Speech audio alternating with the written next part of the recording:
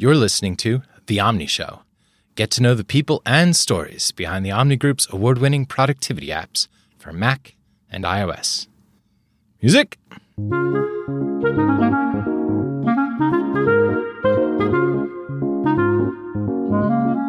I'm your host, Brent Simmons. In the studio with me today is Shannon Hughes, OmniGraffle engineer. Say hello, Shannon. Hello, Shannon. So we have a question from a listener, in fact, an Omni employee who has previously been on the show, Andrea McFitty, a designer. And she asks, how was the French toast today? The French toast was awesome. It was the standard thick slices of cinnamon bread, and there was berry compote, and there was even fresh whipped cream in a bowl today. Like a huge, giant amount of it, too. I saw that. I'm like, oh my goodness. Big, billowy, scoops of whipped cream. Yeah. Phew. So, but the thing about it is you don't often get to have our French toast. You are our pioneer remote employee, otherwise known as our first robot. Yes, exactly. First robot. Yes. I enjoyed the French toast for several years and was sad to leave it. But yeah, it's nice to be visiting it right now. Yeah, good. Good. So I think we've probably talked about the robots on the show before. Mark, have we talked about robots? Mark nods. So. Thanks, Mark. Yeah, but for anyone who missed it, they are telepresence robots. They have wheels and a stalk and then a TV thing and a camera up top. Yep. So like meetings and stuff, you're there. Yeah, I get to walk myself to the... Yeah, well, sometimes I need an escort. Slowly roll. Very slowly. Sometimes one of them moves faster than the other. Yeah, it's... do you fight for who gets to actually, log in first? For the most part, I think that we are very generous, and whoever signs in first takes the slower one so that the person who's running late can have the faster one. Wow. So that's why you both run late all the time. But we do need escorts at the elevators because we can't press any buttons. Oh, sure, yeah. I've picked up, I'm sure, both those robots a couple times. Yes, yes, you have. It's really fun when we run into other tenants of the building in the elevator, and they clearly would like to ask about the robot, but you can't talk to other people in elevators. There's no etiquette for this yet. Right. Yeah, but I guess that overrides no talking to other people. So how's that working, though? I mean, Omni is... We've always been everybody's here company for 25 years or whatever. But now we have a couple remote people. Is that working out pretty well for you? It is working out pretty well. I mean, the Omni has been really generous and helpful and supportive in making that switch. I do really miss being at the office. I mean, I think there's just that intangible camaraderie and the chance to have random conversations that you can somewhat have in company chat rooms, but isn't quite the same as being in person. Yeah. But yeah, it's been working quite well. The robots have helped a lot. Cool. The robots, listeners may recall, were purchased with extra points or something on our American Express card. Free robots. Free That's robots. That's what I was Yeah. told. We have 2 free or robots. Or as good as free. So you started here at Omni in 2014. 1 week before me, so you were like the new person for 1 week. Yeah. I think I managed maybe a few weeks. Yeah. I don't know. But yeah, that was fast. It was cool. You go straight to OmniGraffle team, or were you on? I did. Yeah? Yeah. Yeah, and I have no idea, but nobody ever told me why they put me on OmniGraffle, but I was really happy to be there. So yeah, okay. Yeah. Oh, that's cool. Had you worked with Graffle or apps of that nature, Illustrator? Apps of that nature, yeah. I used Illustrator a little bit. Not Graffle itself, but now I do. In other words, you weren't a stranger to visual Not a total problems. stranger, Yeah, no. right, yeah. I did a lot of visual art in high school and have kept doing that somewhat as a hobby. So. Oh, okay. Yeah. Cool. So we have another question from a Omniite. Dave Messent, who is the Prime Minister of OmniFocus, told me to ask you about rectangles. Yeah. While I'm here on the site visit, we had an hour-and-a-half meeting about rectangles yesterday. It was very productive. Okay. We've had a lot of rectangles running around our code, and we kind of simplified it down to 5. 5 that we think we really need. Yeah. Okay. For each graphic. We need to know more. Yeah. Yeah, so there's the... Because I've got just the one rectangle in my head. Yeah. You're probably imagining like a rectangle on the canvas, like the shape on the canvas is a rectangle.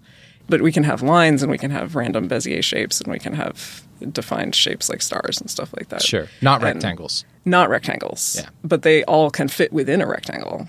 Each Yes. shape can fit within a rectangle. An enclosing rectangle? Yes. Okay. All right. Yes. So we have the rectangle that is the definition of where that shape belongs on the canvas. Mm-hmm. That's one rectangle. Okay. Probably the most basic rectangle. And then you can apply rotations to Graffle shapes. I don't know if you've ever done that. Not yet. It's pretty I'm fun. just learning. Yeah. Okay. Yeah. And when you do that, then a rotated rectangle has yet another rectangle that can enclose it. Okay. So that's the second And rectangle. it might be taller or thinner or whatever than the original. 'cause Usually it's rotated. bigger. Bigger I'd say somehow. usually it's... Must be don't bigger. ask me hard questions. Yeah, that's fine. It's all right. Yeah. Anyway, I'd say usually it's bigger. Okay. You can also add, stroke styles to your outline of your shape. Okay. And we have different settings for that. You can center your stroke on the outline of the shape, or you can have it be an outer stroke or an inner stroke. Mm-hmm. All An right. inner stroke would fit inside the rectangle we've already talked about. Okay. Right? But if you have a centered or an outer stroke, the drawing of the stroke actually goes outside that rectangle by a bit, depending on how wide your stroke is. So we have the rectangle that encloses all of the things that could draw associated with that shape, which Okay. can also include shadows. So it could be a much bigger box. So how many are we up to? 4 or 5? This is the rectangles? third. We're talking about the third rectangle. one. Yeah. All right. Then the fourth one, right, because you're interacting with these shapes on our canvas, we have to show you what's selected, including like points, because you can edit your Bezier shapes. Okay. So if you've selected a shape, it'll have a blue highlight around it, which will be, yet again, a little bit bigger. Right, That we yeah. have to show. And we also show the little handles, the square handles Right. that you can drag to make the shape a different size, so that we can redraw the screen. So that if you're resizing the thing, we don't end up with little bits of the old Okay, handles dragging along in a trail from where you...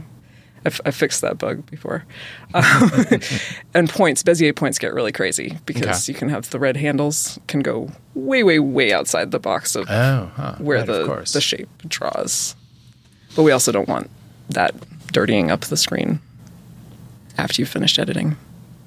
That's a lot of rectangles. And then the fifth rectangle is the union of All of the those. drawing rectangle and the handles rectangle. Okay. I never would have thought about any of that. Yeah. Yeah. Yeah. I'm amazed. We've been thinking about it for a long time, and we finally had a really good meeting and You hashed finally it out. figured out these are the 5 Yeah. rectangles. And, some of them are clearly defined entirely by the file, right? But then others of them are dynamic based on what you're doing on the screen. Okay. So, yeah. Anyway, I could go on. Like I said, we talked for an hour and a half. But Yeah. you might want to talk about other things. I don't know. I mean, it's pretty exciting. So back to Andrea McVitie, designer here. More questions from Andrea. She asks, what's your favorite type of problem to solve? I think I really like solving visual problems where I can really see directly on the screen in a visual way the effect of the code that I'm changing. It's especially fun if that's just obvious in the app, but it's also fun to have to add some debugging code to draw some rectangles. Right, yeah. It's Maybe all different rectangles. colored rectangles. Yeah. Maybe some flashing rectangles for things that are changing. See, over I've done time. that, orange and purple and the green Yeah. one over here. I've never done flashing, though. Yeah. That's pretty smart. Yeah, for things that have to update over time, you want it to go away so you can see the new one coming on. Yeah. Cool. So I find that fun. I think I'm a pretty visual person. Uh-huh. And then I also really like problems where you kind of get into it and you realize, oh, there's this entire system behind the curtain that I have to figure out and understand before I can really solve this problem. Okay. So I think that's where I really dug into some undo bugs shortly after I got here. That's good because nobody else was willing to probably. Oh, I got Undo some good advice from you? some okay. old timers here. Yeah. Undo is tough territory, though. It is, but it's really interesting. Yeah, it's because especially once you start to think about it as a stack of actions that are being put on and then taken off in reverse order, and you also have to you can group them up so that they anyway. It's interesting because different. You want it to undo in a way that is logical for what the user experienced as the commands that they were giving the program. Right, sure. And that is not always the way the computer experienced it, right? Yeah. So we have to kind of give it hints and make sure that we don't screw that up. Yeah. It's interesting. Yeah. Did you happen to see anything about Will Shipley's thing with undo and git? No. Okay. I'll link to it in the show notes. It was just an interesting take. But the idea is that your document could be a Git repository. And undo just means reverting your changes and then going back through the would be whole brilliant thing.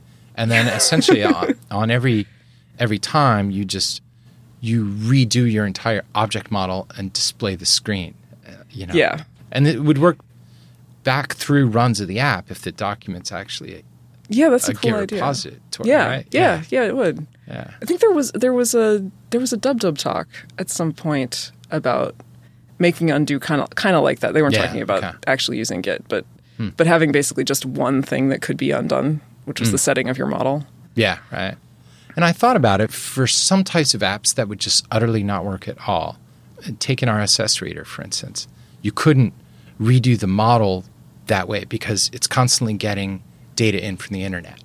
And so it's not a set of user actions that you can add or subtract. It's that and syncing and all these other things, which immediately made me go, damn, I wish I could do that because it would be cool. But yeah, so you don't pull in all the changes from a sync in one swoop that would always be coming between user actions that could be separated.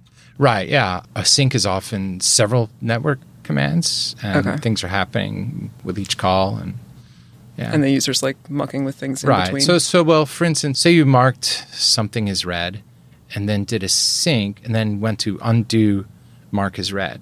You won't want to be rewinding a repository or whatever all the way back, because then that would lose that sync, right? Yeah. So you can't just treat it as a linear system for some apps, but for Graffle, you could, which is cool. Yeah. Andrea also asks about the role of developers in helping to shape the ethical landscape of technology. I think that's a great question. It's something I think about a lot. I don't feel like I have personally run into major issues with that. I think Omni is really careful as a company to be very, very ethical with its customers' data.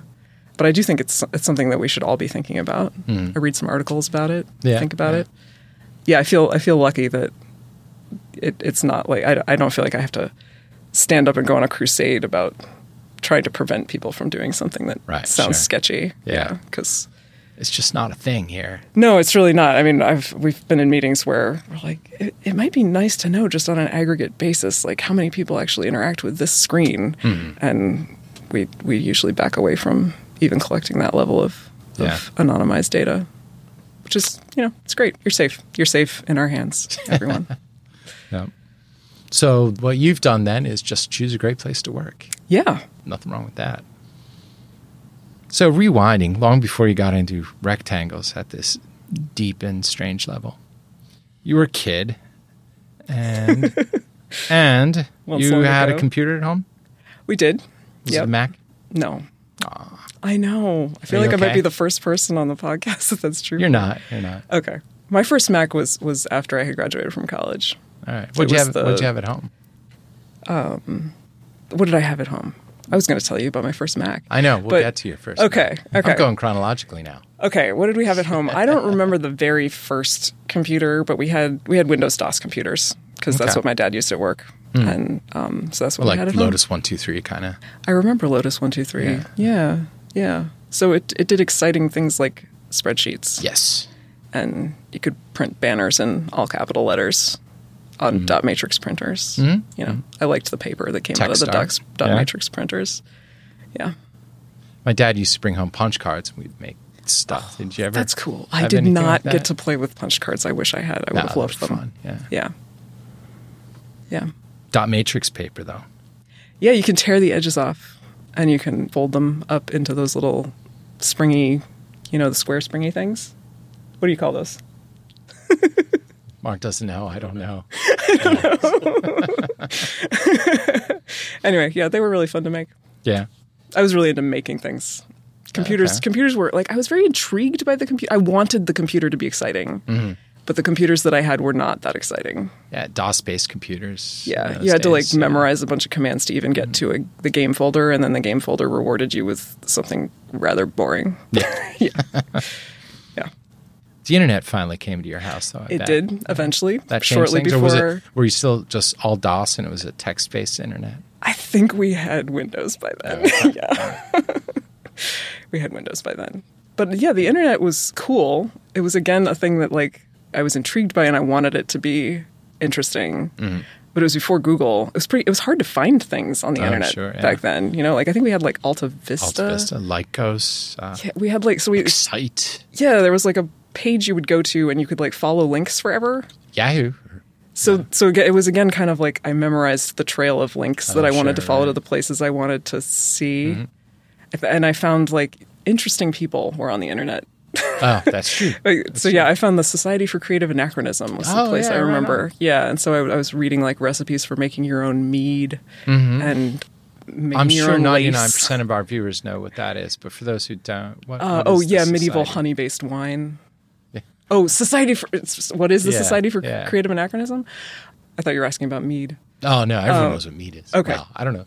Tell us what mead is. I guess I didn't know. Yeah, medieval honey-based wine. Sounds great. I don't know if I've ever actually tasted it, but reading the recipes was interesting. Yeah. Yeah, the Society for Creative Anachronism is an interesting group of people. I have never actually belonged to them, although I've known a few members. I think you kind of pick a historical persona and you do like really intensive research on what that person's life was like and what they would have worn, and you make your costume to be like completely historically accurate, and you go to conventions and It sounds like pretty fun. yeah. I mean, if you're into textiles and costumes and history, it's pretty cool. I'm into other people making me costumes. So you went to school. I did. A lot of years of school. A lot of years of school. Linguistics, though. In college, yep, that was Yeah. my major. What turned you into a linguistics student? Love of writing, of language? I did love writing. I've always loved language. I mean, I remember as a kid, like, puzzling over why some plurals are different than others, you know, like just thinking about it and thinking about it. And so, yeah, I was really interested. And then I think at some point in high school, I had like a gift card for Christmas and went to Barnes & Noble and like found this shelf of linguistics books Yeah. and bought myself like, I don't know, I think it was like a guide to Old English and like an introduction to linguistics. And decided that I might want to major in that. I had a couple different ideas of things I wanted to major in, but that was probably my favorite, and that's what I ended up going with. If I were to go back, and I'm not, but if I were, I would strongly consider linguistics. That just sounds like so much fun. It was really cool. I mean, it's like a lot of puzzles. Yeah. And Puzzles plus history. yeah, and human systems, like, I mean, language is very systematic, but it's also built up by a society of humans who are not rational and consistent all the time. So it's kind of organic yeah. systems. Yeah. So it's like, it's very challenging. It's, yeah, interesting.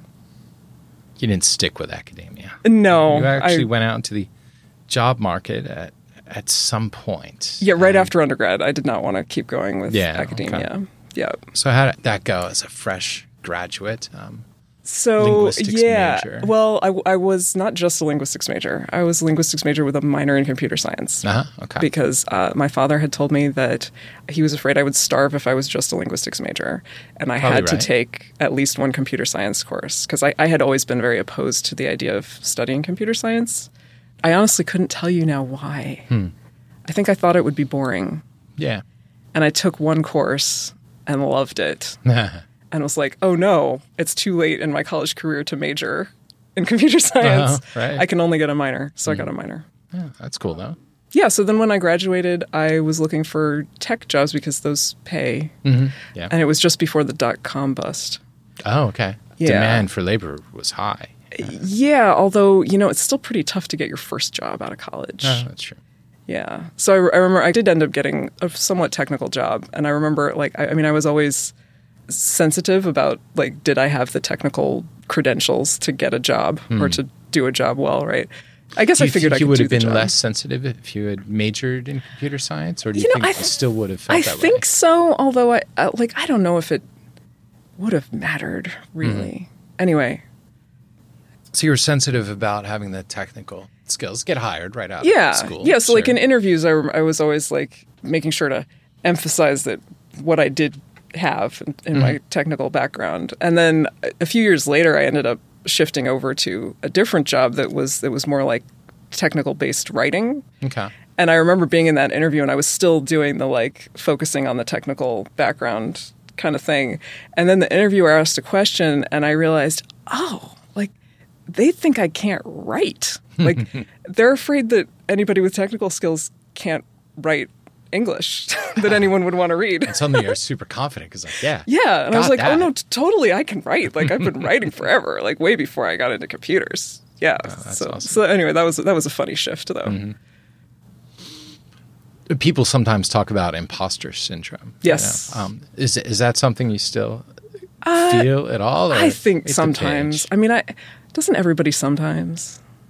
A lot of people. I don't know. Yeah, I don't know. I like to pretend that pretty much nobody does, except for the people who say that they do. Oh, but okay. the fact is, yeah, everybody does. Yeah. Yeah, I think that's a terrible way to tease people, though. Yeah, I think it's something that I definitely always struggle with. But, you know, I think I try to focus now in my older and wiser years on just being curious about the problem in front of me and doing the best I can. Yeah. And, yeah. Makes sense.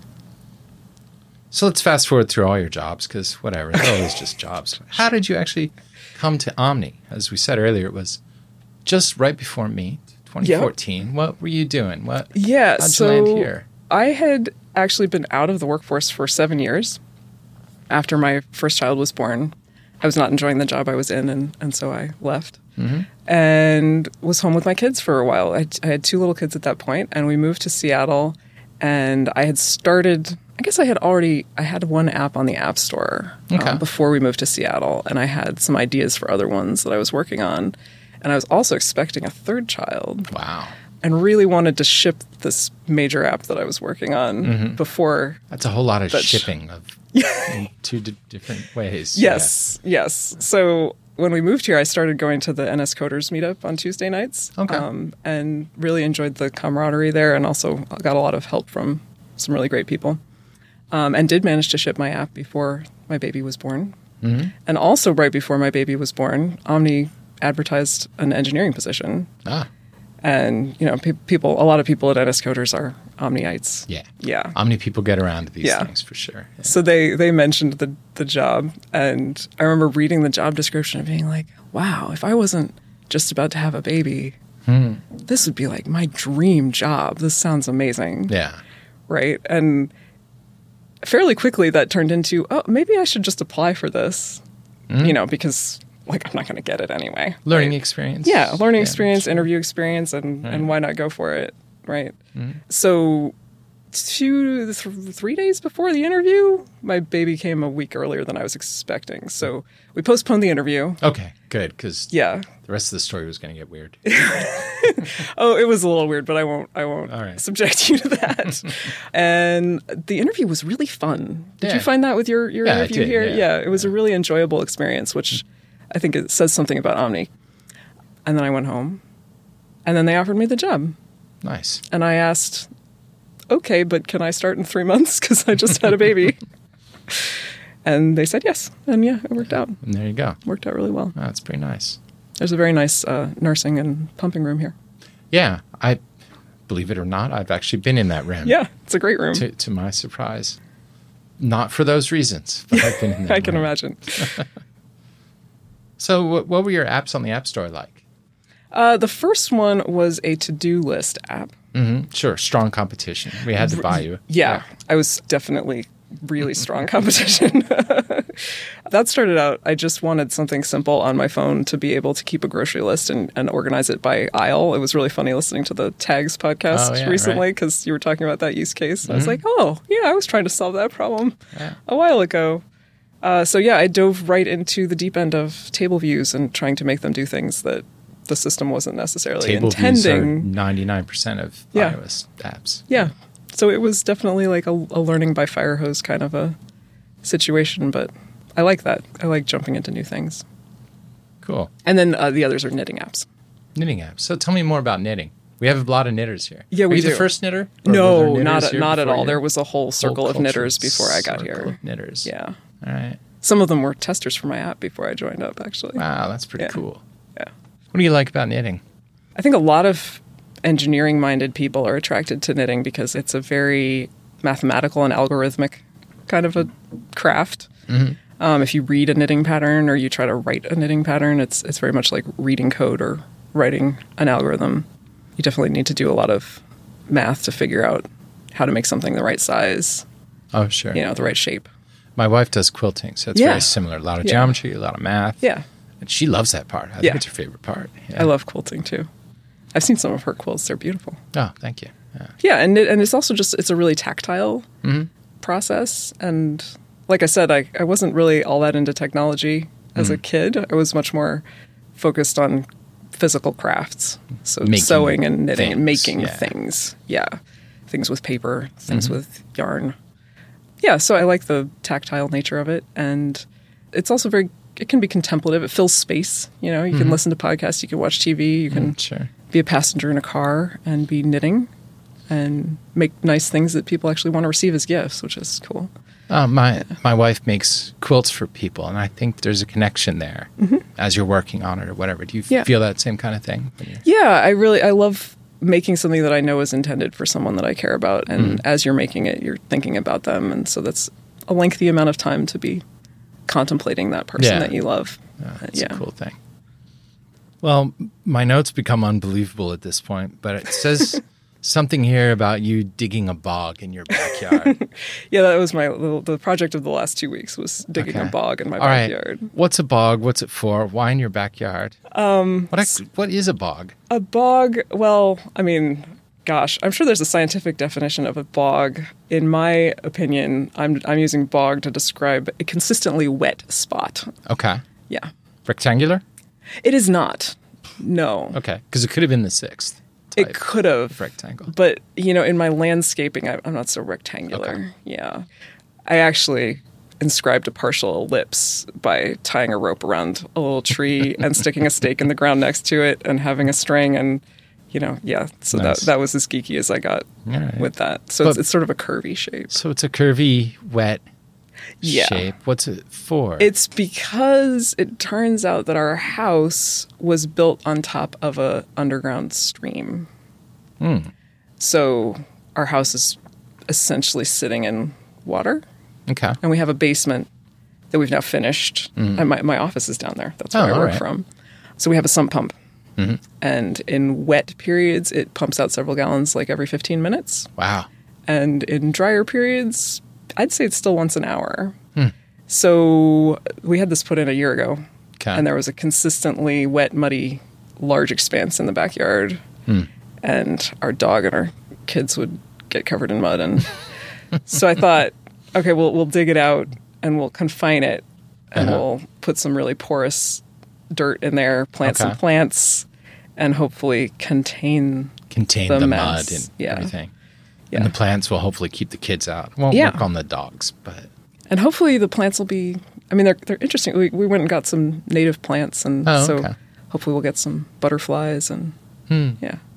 I have a bird feeder outside my window. The birds will probably like this too. Oh, nice. Do you get hummingbirds in your area? We do get them in our area. I haven't seen them right around my house yet, but maybe. Maybe someday soon. Yeah. Can't go any further after digging a bog. So okay. I'm going to call a halt to this. Thank you, Shannon. Thank you. I'd also like to thank our intrepid producer, Mark Bosco. Say hello, Mark. Hello, Mark. And especially, I want to thank you for listening. Thank you. Music.